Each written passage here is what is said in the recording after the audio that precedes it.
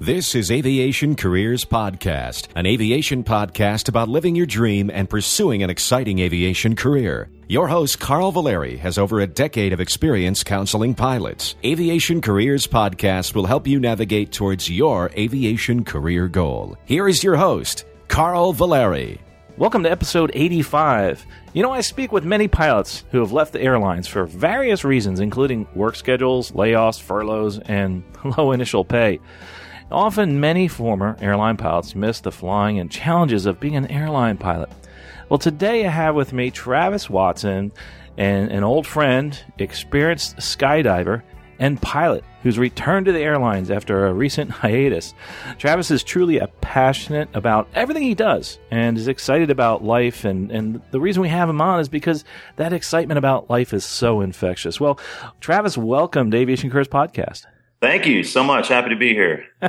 You know, Travis, we were just lamenting or talking about our past here as far as what we've done, et cetera, and we were going back saying, when's it been the last time we talked? I think it was like 4 years ago, I think. I think so, man. You visited Nashville, and I was just about to head off to the UK with my then girlfriend, and it's so much has changed since then. It's really it's been quite the journey, I can tell you. Well, it has been quite the journey, and that's why we want to have you on today, because you're somebody who's actually left the airline business. You were a pilot and took a little hiatus, and then you've come back to it. We're going to get a little bit into that as to what you've done and why you went back to the airlines. But first, before we get started, a quick mention of our sponsor. Of course, it's aerospacescholarships.com, and that's the directory we actually publish for scholarships. And as a matter of fact, as of this publishing, the price goes up. It's $10 for the guide. It's also $10 for a monthly access. With the monthly access, of course, you get the access to all the courses and videos and all the downloads. And of course, it's $100 for the year for access to the website. We do update the scholarships guide continually. So you get those updates if you do become a member. But the other thing that I've noticed too is that people are writing in and asking for what we used to do as scholarships of the week. So we brought that back, and we'll mention that scholarship of the week at the end. But let's get started with Travis and talk a little bit about his background. Travis and I, just to give you a background about us, we met at Weiser Air Park in Spring, Texas. Oh man, I remember that. That was was it Spring? Yeah, I think the town was Spring. On Highway 290, west of Houston. Is that airport still around? Yeah, it was Carl Weiser, I think, it was the person that owns it. I'm going to have to look it up online while you're talking to make sure it's still there, but I'm pretty darn sure it's still out there. And no, I am sure. I drove by there not long ago. But it was just a blast actually, flying with you, Travis. And, like I said, your enthusiasm is infectious. And when I met you, I had no clue that you also did a lot of skydiving. So when we met, you were a flight instructor and also a skydive videographer. I know. It was interesting when I got hired there at the flight school. They initially wanted me to work weekends, but then after a few weeks, the drop zone needed me on the weekends. So it was they kind of frowned upon that a little bit because they wanted me to be flight instructing on the weekends during the busy times. But, skydiving at that time, I wanted to find a way to balance both. Right. And I managed to do that. And also at the same time, I had like 20 students at one time during the week. So it all worked out accordingly. Yeah, you were cranking it there. But you know what? How did you get into flying and then skydiving? Which one of them came first? Honestly, my first time visiting a drop zone was at the Houston Gulf Airport down I-45 halfway to Galveston, Texas. And it's a neighborhood now, but my mother, when I was 14 years old, took me to it was called Skydive Houston or Skydive Gulf Airport. I can't remember the name. She took me out there and hung out there for a few hours and met the owner and hung out with him. And that was a solid experience for me to go down there. And just ever since I was 14, I was just obsessed about skydiving. I dreamed about it for so long, and I swore, I was like, the moment I turn 18 years old, I'm going to skydive for the first time. And I ended up waiting till I was 21. I was playing in various country music bands at the time, right after high school. And a buddy of mine, he was opening up for a country singer named Rhett Akins in Killeen, Texas. And we're hanging out, and he's like, yeah, man, me and my a couple clients are going skydiving. You want to go? I'm like, yeah. So we went down to Skydive San Marcos. I did a tandem jump, and this was like 1998. I was 21, and he did like one jump, and that was it. And the very next month, went back to Houston and started my accelerated free fall training at Skydive Houston, where they take you through like different levels and like 7 different levels, and then you have your level 8 jumps, or you're jumping with an instructor's supervising you, and then you work your way up to 20 jumps to get your A license, your beginning skydiving license. So, skydiving had its impact, but around that time, probably 15, 16 years old, what really got me into flying was watching a wing walker by the name of Teresa Stokes and Gene Soucy. I think that's how you pronounce his name. They were on the air show circuit a lot. A dream of mine, I always enjoy flying the big stuff and the complicated stuff, but a dream of mine that's still yet to be accomplished is I've always wanted to be an air show pilot, like a stunt pilot. And that's something that's down the line I still want to achieve. Well, gosh, we could definitely hook you up. I mean, I've done quite a few interviews with different folks that are wing walkers, and I love that. I think that's so cool. One thing I didn't realize, and you probably know this, is that they don't actually wear parachutes because it's too close to the ground, really. That's true. Yeah. I was like, wow. Well, this would be perfect. You could do some jumping off in a parachute, but it's too close to the ground for you to jump off there. So this is really cool, Travis. You love all sorts of aviation, wing walking and skydiving and being a videographer and a flight instructor. It kind of has to do with aviation, but let me ask you a little bit about skydiving, the videographer portion of it. And you've done some pretty cool stuff. I mean, you've done some pretty darn large events, haven't you?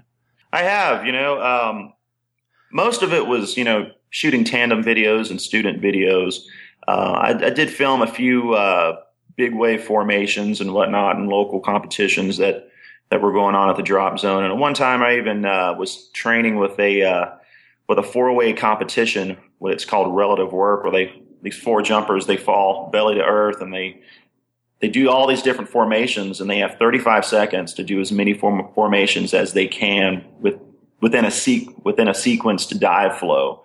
Within those 35 seconds, the higher the points, the higher your standings. And there was times I was doing a whole season halfway in Skydive Houston and halfway in Skydive Arizona. It was interesting. The last day of training, all they want to do is practice exits, where they can just look at their exits, look at their body positions relative to the relative wind and whatnot, and presenting to the wind accordingly. We ended up I had to do 2 rigs. We ended up doing 16 jumps from 5,000 feet. AGL above ground level, and we were done by 1 p.m. where we'd land, I'd run into the hangar, throw my gear down, the packers would assemble it, I'd scramble the other gear on, run to the truck, and the truck would take us to the drop zone over and over again for 16 times, and they'd hand us food en route to nibble on the climb up and stuff. So, big events, big wave formations. That's pretty much the extent, I think, as far as I can remember. Yeah, I remember that. I think you shared it either with me or on Facebook or something, and it was pretty cool. I love the pictures of that when they're in formation. I think it's really interesting. Before we talk about actually flying, is there anything that actually kind of transfers over from skydiving to actually flying an airplane? Oh, absolutely. I mean, the aerodynamics. When I'm skydiving in the videography world, I'm wearing these big airfoils that extend from my wrists down to my waist. And, also skydiving is so sensitive. If you're in the boxman, what they call the boxman formation, where you're falling belly to earth, and your arms are at a 90-degree angle and your legs are the same, and you're falling stable.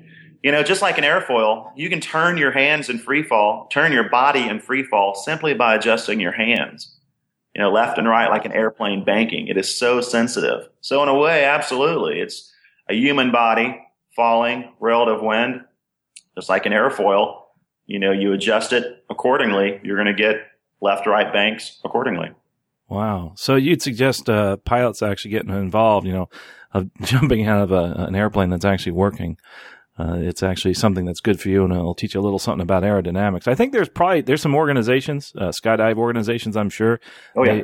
Maybe you could mention one, and I could put a link to it on our website. Yeah, it's the United States Parachute Association, USPA.org, I believe. Okay, and maybe .com. So. Yeah. One of those.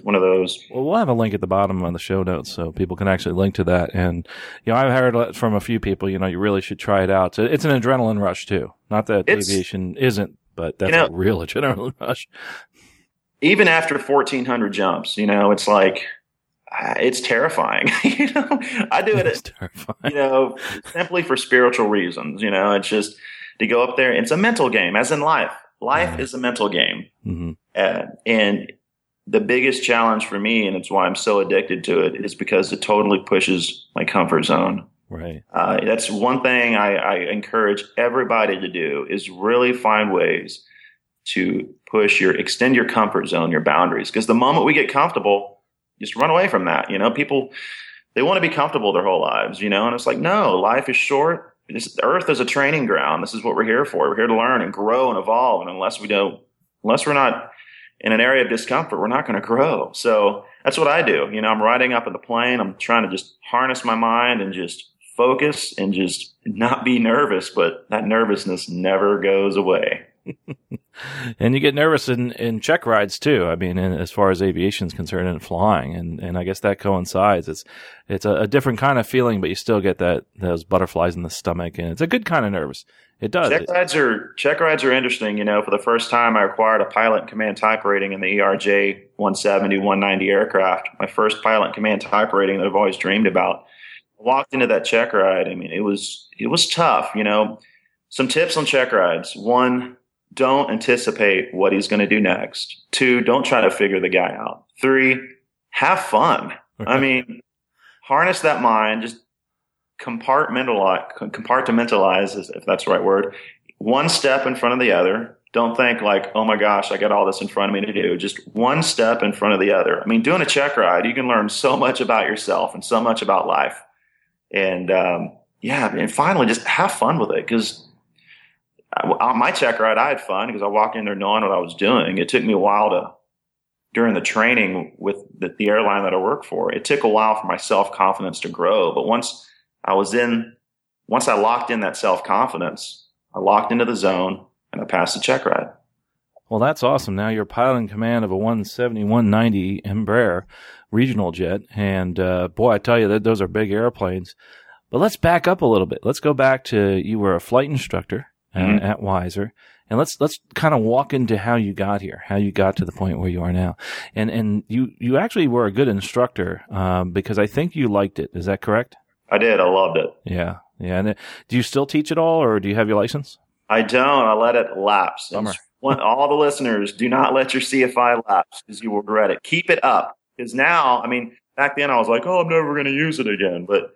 But now I'm like, I'm 37 now, and I'm like, I look back and I'm like, I'm gifted in aviation. I want to transfer this knowledge to the younger generation so they can live out their dreams. I view being a CFI as giving and helping others. That's a great way to view that. I mean, you really do help quite a few people, and you have in the past. And you're the students. I don't know what you feel, but I think your students are always your students forever. They are. I'm still in contact with a few of them. And I remember that my very first student, I got him ready for his private pilot license in 30 days. We flew every day for 30 days. Wow. Check ride in day 30, 31. And now he's, I think, flying with United Airlines or Continental or somewhere. So cool. That's awesome. Yeah, it's a good accomplishment. And I always like the private pilot guys, especially landing practice. You never know what you're going to get. Me too, Travis. I'm with you, man. Everybody wants to do commercial and CFI and instrument ratings. I love the private pilots. Private pilot and commercial, because you're actually flying the airplane. And you really don't know what you're going to get. But the private's so amazing because it's so exciting, because you're doing something new. You're earning your wings. You're earning your ability to fly. And I think that's really neat. But, Travis, the instructors, of course, we have challenges and all, and it's not all easy, the low pay, the many hours of work, but you were able to work yourself into an airline job. Tell us a little bit about that, your first airline experience. My first airline experience, was with a regional airline out of Houston, Texas. And actually, I'll backtrack just a little bit. From my flight instructor days, I flew Part 135 single pilot in the twin Cessnas. And I had a Monday through Friday run between Houston and Corpus Christi. And we all know all the weather coming through, just like a few days ago, the flooded Houston, constantly having to navigate all that. And back then, I mean, I wonder, that was probably the best flying of my career right there. I mean, being alone, being out there, figuring it out. I kind of wonder if I'll ever fly that way ever again. Is it because of the challenges? Or? Yes, and just the weather, and just, I mean, 1 month I shot like 41 approaches to minimums. Wow. I was getting to the point where like shooting approaches to minimums was getting boring, In addition to all the emergency failures, luckily I never had an engine failure. But I did that for a year, and then I was like, I'm tired of flying these aircraft that I just don't have a whole lot of confidence in. And went on with a regional airline based out of Virginia. And that first year was brutal. I was commuting from Houston, Texas, up to Ithaca, New York, a 2-leg commute. So if you're a regional airline pilot, you want to be in the regional airlines. Tip here: make sure that your commute is 1 leg, because you don't want 2 legs. Because that can take up. Explain that to people that don't understand commuting, the 2-leg commute, and how you were able to get to work. Yeah, commuting is when you are flying space available, meaning there's an empty seat available on your airline or what is called a code share partner, or not even a code share partner, pretty much any airline out there if you're polite. Like, we don't have an agreement with Southwest Airlines, but I'll walk up to the Southwest Airlines gate and say, "Hey, I'm so-and-so with my airline. I was wondering if I could hitch a ride with you." They may say yes, they may say no. More than likely, they'll say yes. It's all about attitude. And if you're prior to being hired by an airline, they'll put you into what is called the known crew member system called CAS, where a 10-year background check and whatever. And they'll look you up. You're cleared. Commuting wise, if there's a space in the cabin, they'll put you back there. But if that's totally full, they'll place you in the cockpit, which is really cool. I mean, my best cockpit experience, jump seating. It's called jump seating, by the way. You'll occupy the observer seat between the captain and first officer. I was going off to California for R&R, and laying back there, my legs extended and munching on ice cream in the jump seat of a 757. That was the coolest jump seating experience I've done. Normally, 99% of the time, it's not like that. So commuting can be quite challenging. If you can move to where you're based, that is preferable. But as for me, it's not, which I'll go into detail later. But jump seating, space available, on your own time, sometimes on your day off, traveling to and from work, and it can be quite demanding. But my tip on that is just be present, be in the moment, be in the now. Just focus on the present moment. Don't worry about the future, but, oh my gosh, am I going to get there? Just try your best. If you at least try 2 or 3 times and you can't make it, call the company. They'll probably say, okay, just try to get here as quickly as you can. So. Yeah, all different airlines have different rules too. You have to check what your rules are for commuting. But I'm glad you mentioned that, commuting the day before. Many people, they think that I go, especially me, I go up the same day I go to work. That's not true. If I have to be there at 5 a.m., I'm going to have to show up the day before so I can get some sleep. And a lot of times people have what's called crash pads, or, I have family where I work, and they'll go to sleep in these crash pads or use a hotel room, which kind of can get expensive. And have you had any experience with the crash pad thing? I did. When I was in Ithaca, I paid like $150 per month, and I didn't have a car, but luckily some of the pilots were there. They had vehicles, and so it was just like a room with like 2 or 3 beds in it. Didn't expect much, but interesting. There's a bunch of websites out there that have their important resources that have links, and I luckily found a crash pad up in Newark, where I'll be based. So cool. I got that squared away. Cool. As a matter of fact, we're going to have to get together because that's where my family is up in Newark. So, absolutely. I didn't realize you were up there. That's cool. So we'll be excited. We'll probably get a picture together. Hopefully put it on the website. So next time we're up there, maybe in uniform or something. But what's interesting, you talked a little bit about the crash pad thing and the commuting thing. Again, I think a lot of it has to do with your attitude because there's people, there's two different jobs here at the airlines. There's people that commute and people that don't commute. If you don't commute, you have a ton of time off. Yep. It's incredible because think about that. If you don't have to commute up the day before, when you finish your trip, you just go home. You only have to drive an hour or two to get home. It's like, wow, that's awesome. Whereas for me, a door to door, it takes me 6 hours to get to work. Which is actually, I don't think that bad. I just time it door to door, which, some people, it takes longer than that. Imagine people going coast to coast. They have to drive to the airport, get on a plane, fly across the country, et cetera. But anyway, so that commuting is one of those things that you have to make a decision about, and you're going to get into why you did that. But getting back to this experience you had with the first airline, you actually did this, how many years ago? And, if you want, you can share why you left the airline then. This was in 2005, 2006. I was a year and a half flying the Saab 340. Great airplane. Well, it had the CT7-9B engines, which are old helicopter engines, and it was pretty good up to 10,000. Then afterward, it kind of petered off. But met a lot of great people, had a lot of great emergencies, lost an engine right after takeoff in the Saab one time. Ooh. And handled that, came back in for landing, and no worries. But a year and a half, I was just about ready to be upgraded to captain, got the call, and then that was in August, and they said the class was coming up in a few months.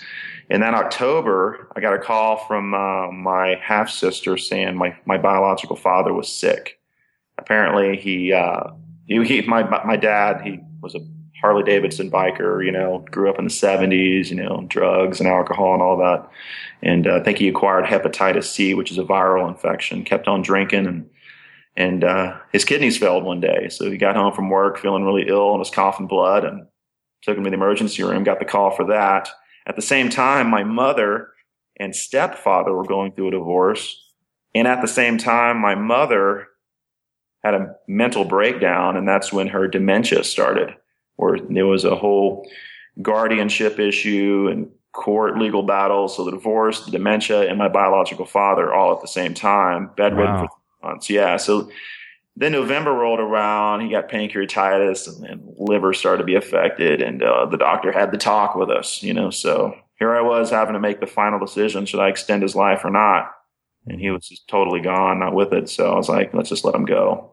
And with a divorce and dementia, I was like, I'm not ready to be a captain. I've got so much on my plate right now. I'd be too distracted to do it.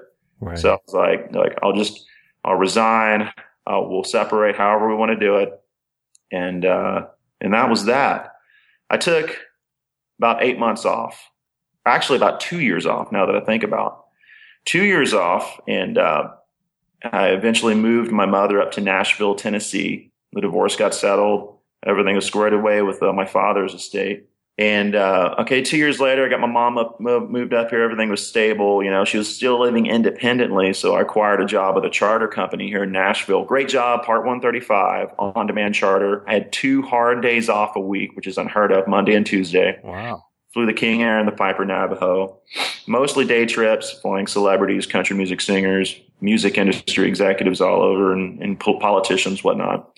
I would still be there today, but then 2009 rolled around and they laid off half the flight department, and the company folded. Then the May 2010 floods came through, and it flooded the whole airport and all the airplanes. So that was a sad sight to see. At 2009, I was 3 years into taking a break, and at that point, I was already 100% devoted to the care of my mother. We initially moved her to an apartment. Her mental condition declined, then to an assisted living. The first assisted living, it was like $2,000 a month. It was too much. We finally found her a HUD, a housing assisted, government housing assisted, but very nice facility right across the street from that first choice. She was there for like a year and a half. Her mental condition kept on declining. Then she had to be moved to an assisted living up in Portland, Tennessee, an hour north, which had its demands, an hour drive. I almost had to do that daily for a year. And, not counting the almost daily visits or every other daily visits to see her in her previous locations as well, just to make sure that she was eating right, her meds were being taken, and her place wasn't a wreck, because she would just wreck the place at times. And, man, so you had it tough, man. Yeah, man. And did you do any flying during this period? I couldn't imagine you could. No. I didn't have time. I worked odd jobs, worked in videography and web series business work and all that whatnot, which is very fun. But there was, it took me a while to even get the state of Tennessee to approve a home health care nurse to be there half the day. And I could show up for 3 or 4 hours the other half. I had to get like lawyers involved and everything. And finally they agreed to that. So she was in assisted living in Portland, and then she had an altercation, and now she's in a nursing home right now in Clarksville, Tennessee. I go to see her as often as I can, given the time that I have and the gas money that I have and the amount of miles I want to put on my car. I try to see her once a week, and I'm amazed right now in her state. She can't talk anymore. She can only understand certain words. Like, "Do you know who I am?" She's like, "Yes." But I ask her, "Can you say my name?" And it just doesn't register. She can't say my name. She can't say her name. She doesn't know where she is, what day it is, anything. But she's in her own world of happiness. And that is quite profound to me. She's more present in the moment at times than I am. She doesn't worry about the past. She doesn't worry about the future. All she worries about is the now, and all the ups and downs of living in the now. And there's a book that I'm reading that I've read actually 3 times over the past couple of years. It's helped me got through this, and it's called The Power of Now by Eckhart Tolle. It really just honed in, just the present moment more present, and that's the key to it. Just good attitude, being present, not worrying about the past or future. And that's what she was teaching me, and I had talked to a medium one time, which is a psychic person, a couple years ago. And she said, "You know what? That's the reason why she's still alive, because she's teaching you that lesson." And a couple visits ago, it really dawned on me. I was like, wow, that's why she's here. So she's happy. I may not be happy, because I wish she was like in her own castle, servants and whatnot to take care of her, but she's in a nursing home. The place smells like death, but she's happy, and she's physically active. I mean, she could outlive me. I mean, her physical condition is amazing. She walks constantly, but her mental state is beyond repair. Her happiness, did that inspire you to get back into flying again? I realized at the nursing home, she was in a place where she had care 24/7. And I was like, after 6 years, I was like, I've done enough.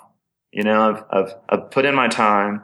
It was time for me to start working on myself. I'd just gone through a breakup a year before, and that I was in a 7-year relationship, engaged, and we're still friends today. It was great. We talk almost every day. She lives down in Florida now, and it is fine. She's still in my life. She's still a great friend. Having a friend is so much more important than like having a lover, So you had all these challenges you had to deal with. And I'm surprised you even decided to get back into flying, but I guess. Yeah, I was just, I followed that gut feeling, just like that same gut feeling that I moved to Nashville. It was like, I just followed that gut, and I was like, it's time to work on me and to get my life back together again after just, taking care of being a caregiver for so long. So I was like, this is where I want to go. And I interviewed. For the past year and a half, I've been working for Trader Joe's, and I've been doing that. Great place to work. It was a lot of fun. Met a lot of cool people, a lot of cool customers that are my friends today. And worked there a year and a half. And it was just time that I interviewed. I found a local flight school, a buddy of mine that I worked with at the charter company, and I teamed up with him for a couple hours in the simulator. I hadn't flown in 6 years, and I sent in my application to an airline, and I knew a friend there that I had flown with on my Part 135 days. He helped get my resume in, got a call with like the very next day, and they bought me a ticket, flew me out to interview, and passed the interview and the simulator evaluation and the CRJ 200. First time flying a semi-motion, simulator, and they offered me a class date a month out and 2 weeks out, and I was like, I'm going to do it 2 weeks. I'm ready to get back into this, and so I talked to my boss at Trader Joe's, and he goes, "Hey, mind if I leave earlier than 2 weeks?" He's like, "Dude, fine, come on back when you're ready." So that door's still open as far as like part-time jobs. Right. Except here, if you're first year FO, you need to get a part-time job because the first year pay it's pretty low. So find that part-time job. I'm going to work 4 or 5 shifts a month at Trader Joe's. That'll be an extra $500-$600, and that'll help tremendously. But yeah, man, got interviewed in February. My class date was March 3rd. I did a couple weeks of basic NDOC and then came back to Nashville for a few days and then went back to St. Louis, Flight Safety International, and 2 weeks of ground school. Basically this big manual that's like 4 inches, 5 inches thick with all these individual chapters of all the systems and having to break down each system and analyze it and do that within 2 weeks. That was just that was quite a challenge. I mean, during this whole training process, it was emotionally, it was the ups and downs, incredible sadness, incredible happiness, self-doubt, worrying, like, am I going to make it through this, but trust me, if you're listening right now, if you're thinking about going this route, and if you do it and you feel these emotions during training, it's okay. It's normal. You're human. And then after the 2 weeks, I went into I had time off between that and the full motion simulators, which are amazing. They're like $17 million a piece simulators. And went off to Alaska a few days, needed some R&R, came back, and 8 sessions, where they throw everything at you, just you're doing instrument approaches, fires, cargo doors, just anything and everything, and working on cockpit resource management. Luckily, I teamed up with a captain who was a military guy, left for 2.5 years and is coming back, whipped my butt into shape. So I'm incredibly thankful for. If you can team up with a captain, normally they team you up automatically, but if you have the choice, find a captain in your class, because most of them were FO and FO based, and that's kind of hard. But once again, attitude, having a good attitude. I can't overemphasize that. Don't complain. Don't ever complain. If the schedule isn't going according to plan, don't complain about it and call the company and go, why isn't this moving fast enough? Some people did, and they got fired. So some guys got flunked out, but I had such a strong rapport. I mean, there were some rough times. There were some simulator sessions that didn't go too well, and I walked out going, can I redo that again? And, we had 8 sessions, and at times guys were being sent home at session 4 or 5, and so the fact that I made it that far, I was so honored to be there, and they could detect that. The rapport I had among the flight safety instructors was that I had a great attitude, and so because of that, they kept me around. You actually saw people leaving and were asked to leave. So, yeah, how many people you think out of your class were asked to leave? There were 2 out of my class, 2 out of the previous class. They're letting people go left and right. So it happens. Yeah, it does happen. So, gosh, I mean. And that's kind of scary too. I mean, it's scary hearing that. And I can't emphasize enough to people that they should prepare. Is there anything you did to help you prepare for the training? Like memorizing things, etc.? Not beforehand, no. No. Because sometimes airlines will send you the memory items, etc. beforehand and allow you to dig into those. And that's a great help. Yeah. You didn't have that? No, I didn't. No. Wow, that's tough. Because I usually tell people, if they send you anything, memorize everything, because that's a big part of that training. And it's stressful. And this is why people do this, by the way, I think, because it is such a challenge. Not everybody can do this. I mean, I know in my class, my first initial class, we lost about 10%. In my initial class with another airline, we maybe lost 1, maybe 3% of the class or whatever. With the majors, I mean, I think we lost 1 person in the class. And it doesn't have to do only with the flying abilities. It's like you were talking about. There's a lot of personal things that go on in your life. Oh, yeah. And life happens, man. And it's just the way it is. And if you have to take a break, you take a break. Some companies will work with you. I mean, if it's something that happens, my sim partner his father had a heart attack. And so they said, we'll move your sim ride to right now if you want, and then you can go home. And he's like, I'll do it. And he did. He went home and they worked with him and got him back on after, his dad got better, et cetera. So, you have to look at it. I think what you're saying is your attitude is really important, because if you took a different attitude, you may be leaving quickly. They're going to give you a little more slack and maybe look past a couple small hiccups or failures for someone they like, as opposed to somebody they dislike, and that's an excuse to get rid of them. And if you're going through training, never feel entitled to anything. I know the regional airlines are hurting for pilots right now. They need you, and they're offering sign-on bonuses. Anywhere from $7,500 to $20,000. It's incredible. Yeah. But don't ever think that you're there and they're just going to give it to you, because that's not the case at all. Yeah, getting in the door is a little easier. It's staying in the door, I think, is the challenge, especially through training. We, like I said, we're looking at like 10% as far as failure rates usually at a regional airline. But I'm not sure what was it like at your airline. Do you know percentages? Did they share that with you? No, they didn't. No, it's interesting, because you do find that I've actually seen some classes where half the people went home, just because of, I think, sometimes, and I hope I don't do this too much here, is that we will tell people, listen, getting a job is not that tough right now at a regional airline.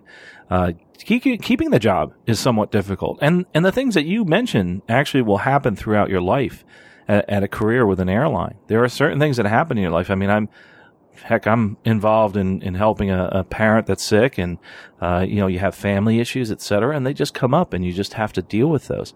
I think that's why when you're younger, sometimes it's a little easier, to do these things, because you don't have all those obligations of children, et cetera. And I know there's a lot of people listening right now that are older. You just have to make sure that everybody's on board. I was helping, somebody who has kids that are out of the house. His wife is like, yeah, go for it, do it. And that's really important, to have everybody on board, but you have to communicate that. Just like you were communicating to the company that, hey, I love it here and I'm enjoying this, and, I'm having these challenges. So always be open. Yeah. There was a time I had like 10 days off between like sim and check ride and whatnot. And it was every day I spent at flight safety, and I observed a simulator session, which is extremely important. Observe simulator sessions, observe the pre-brief and the debrief, just hearing the procedures over and over, just so many little foggy moments in my brain just cleared up. Observing sims, going over flight management system procedures every day, learning, how to do the flows on that, and going over flows. A flow is a sequence of buttons and dials you'll push, and at each segment part of a flight, you'll learn that during your training. And, just going over that daily. What I didn't want to do, and don't ever do this, if you have a space in your training, don't just go home. Don't go overseas, do whatever. Stay in the game, stay present, stay visible, so those flight safety guys or wherever you're getting your training can see you. And you never know what might happen. You may be there and say, hey, a sim's open. You want to jump in? Which I did like a couple times. A couple sessions are over, jumped in, shot a few approaches just to keep current, waiting for that time for my check ride day to come up. So important to be present, show a good attitude, keep your head in the game. It's interesting you mentioned going home. A lot of people don't realize there's sometimes large breaks in your training. Like you said, 10 days. I find that the people that go home and kind of come back, they have to really regroup when they come back. And sometimes they can't get back up to speed. I don't know what your experience is. Never go home. Stay in the game till you're done with training, and then you're done with training, then you go home. That is the proper way to do it. Training is difficult. I mean, let's not sugarcoat it. It is difficult. It's actually really weird because it's fun and it's difficult at the same time. And I know that sounds weird, but it's even like recurrent training. Like you dread going, but once you're there, you're like, oh man, this is really interesting. But like you said, live in the moment. Don't worry too much about, oh my gosh, that's right, I'm being tested, just enjoy it. Enjoy what you're doing, but concentrate. This really, Travis, I think this has been awesome as far as the description there, as far as getting on, et cetera, and going through the training. Now, at the end of this training, you talked about INDOC being all those procedures and the operation specifications of the airline, et cetera, and that took like 2 weeks. That's kind of like I always like to liken that to like a history class. Yeah. And then you get into like the engineering class when you start doing the systems like you outlined. And then you have to put this all together, and then you have this exam at the end of your training. And what was that like? Is that like a typical private pilot license? No, it was it reminded me so close to my airline transport pilot certificate check ride. You've got to go in there, be pilot in command, show captain authority, show self-confidence. It took a while for my self-confidence to get where it needed to be, and luckily it made it through. You'll be flying right seat, so you'll have a captain's seat filling in there in the simulator with you. Put them to work, have them brief the approaches, have them set the speed requirements, and have them run the checklist. Put them to work. He's there for you, and just make decisions. Act as if you are the captain of that flight. It's interesting you said that, because a lot of people want to do everything on their own, and you can't do that in an airline environment. It's multi-crew, and I know I did this. I wanted to do everything, and I remember my instructor turning to me and says, "Hey, are you a single-seat fighter guy?" And I said, "No." He says, "Well, quit acting like one, let the other person do stuff." I was like, "Oh, wow." Because you're so used to, especially when you're an instructor, you're so used to doing so much and then helping out, and then you try to sit back, of course, but you're always there. You're interacting with your brain. I think the key, though, what you said is being in the game. I've seen people that have stayed and observed simulator sessions, and boy, I tell you, that's so helpful. Oh, man. You're sitting there like, did I do that? And you see the person making the same mistake you made. Yep. And you're like, oh, wow, now I get it. And you can visualize the mistake, and then you try not to do it again the next time. And there were quite a few pilots who were like concerned that I was like judging them or watching them or thinking to myself how I could do better. And that's, never am I in there observing a sound, there in a supporting, loving fashion, rooting them on mentally, and just to see everything and just keeps current, and just seeing everything over and over again. It's so impactful and so important during those breaks. So you made it through this initial training. Then what happens? You're out of that sim. What's next? I'm sitting here in Nashville, Tennessee, and like 5 minutes ago, I checked my online schedule, and sure enough, nothing was on there yesterday. Sure enough, let me pull it up here real quick. It came online. I'm leaving for initial operating experience on Friday evening. So I've got 2 more days off before I head off for initial operating experience. And what that is once you do your check ride, you'll be paired up with a check airman for 25 at a minimum and 25 flight hours. And they'll check you out on the aircraft. And officially, after that segment is up, it could be anywhere from 20. I've heard high numbers. Once that time is up, you will then be a fully line qualified airline pilot. So it's an exciting time. I'm actually going to get up and fly this airplane that I've been studying about for 2.5 months. So it's I'm terrified as well. So I'm like, oh my gosh. A few members of my class are doing their IOE right now, and I'm hearing the stories. So it's everybody's having a great time, and I can't wait. Can't wait. And I think another thing people don't realize, the first time you're going to land this plane is with passengers, right? Yes. A little nervous, eh?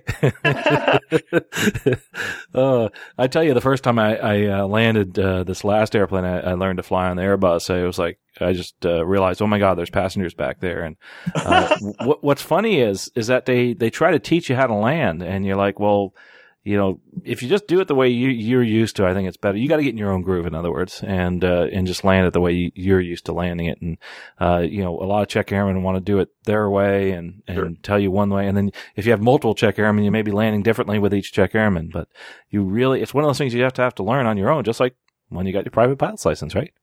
And if you're listening right now, what Carl's referring to, he's referring to the isms of the different people that you fly with. And you'll encounter that all the time. During the sim sessions, I had like 4 different instructors. I preferred one, but I had like 4 different ones. So each one of them had their own ism.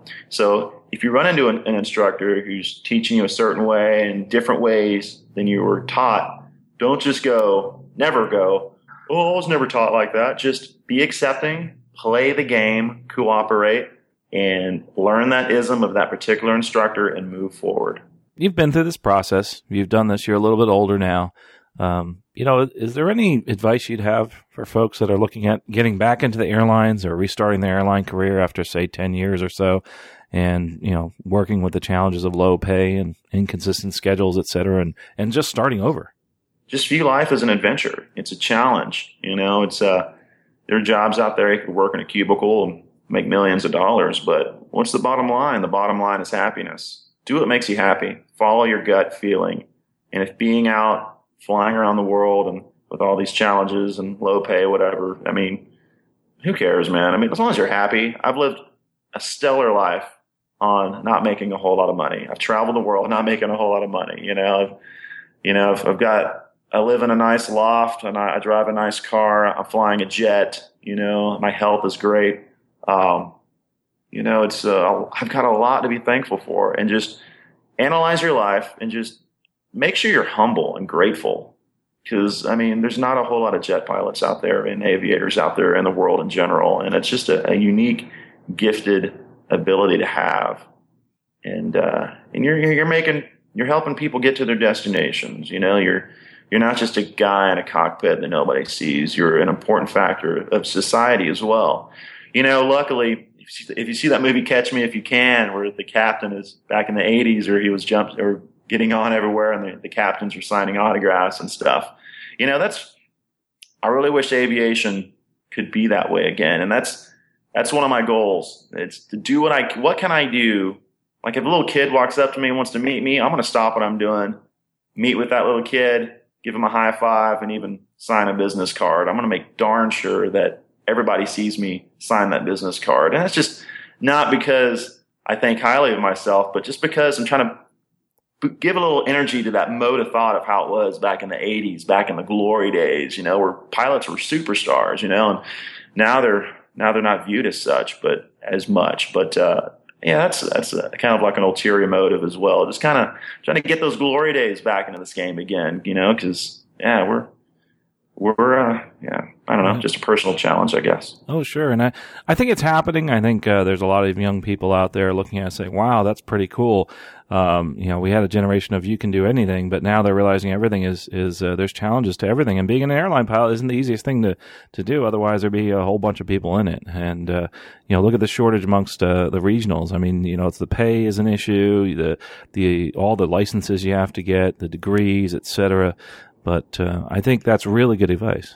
One step at a time. Don't worry about everything coming up in the future. And it is challenging, man. Doing a single engine approach down to minimums, man. I'm like exhausted after hand flying that a couple times in the simulator. Gosh. Every time I got out going, you know what?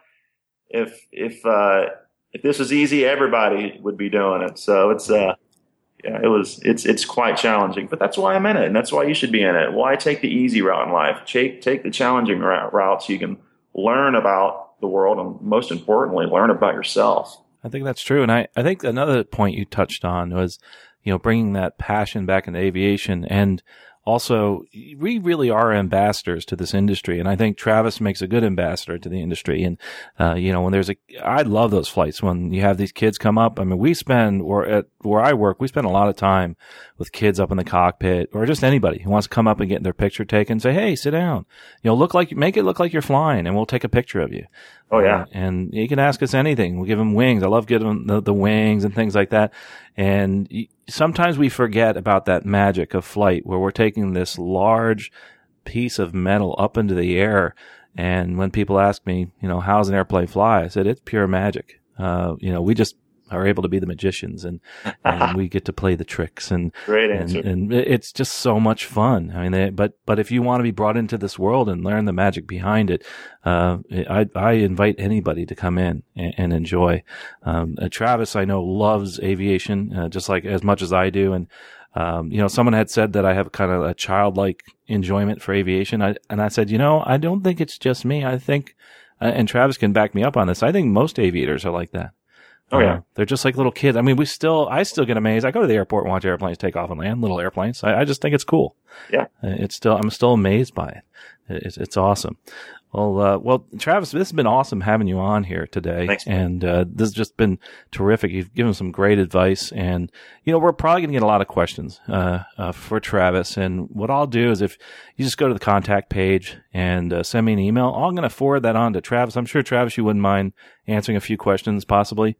As many as they send. Awesome. Like I said, he has an infectious personality and just a neat guy. But and by the way, before we close, I just want Travis to think about one last piece of advice he can put towards us the listeners, as far as an aviation career. But just want to mention one thing, that we did bring back the scholarship of the week. So the scholarship of the week this week is actually the Greg Kuntz Air Show Aerobatic Instructor Scholarship, and that's a scholarship. And I don't know if you know Greg Kuntz. He's an air show pilot. He's an aerobatic instructor, and they actually made the scholarship in memory of Bobby Yunkin. And the recipient actually has to be a CFI. You have to be a flight instructor, and you have to have some experience in aerobatics. And the value of this scholarship right now is at $2,780 as far as the value of the scholarship. You can find that right on the website by linking this episode, aviationcareerspodcast.com/85, or just go to aerospacescholarships.com, and you can link there to the entire guide right at that point there. Well, folks, this has been awesome having Travis here. And Travis, just any last words of advice to folks that are listening and looking at getting back into this career? I can't overstress the importance of in your training, group study, and also finding ways of proactive learning. Because you sit there in the classroom, you're only going to absorb so much. Find ways that you can proactive learn. Like if you have to write down the manual or write down a system, whatever method it is, always self-doubt yourself. Did I really learn that? Did I really learn that? And once again, talk it over with your classmates. Don't be that person that studies by themselves all the time, because they wash out all the time. So just group study, proactive learning, study hard, be grateful, be humble, and do not feel entitled, and always be present. Don't worry about the future. Worry about the now. That's all it is. That's all we have. That's it.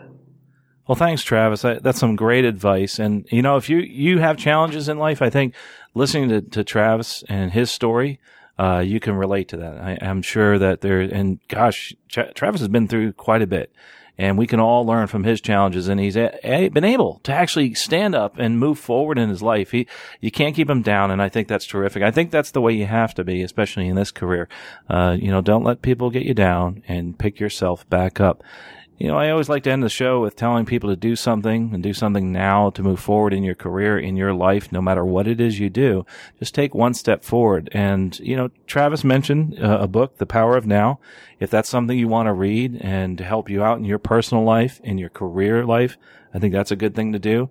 Get out and read something, do something like anything. Fly an airplane, study, look into actually getting ready for your first airline job, and envision yourself being there in the moment and enjoying that ride.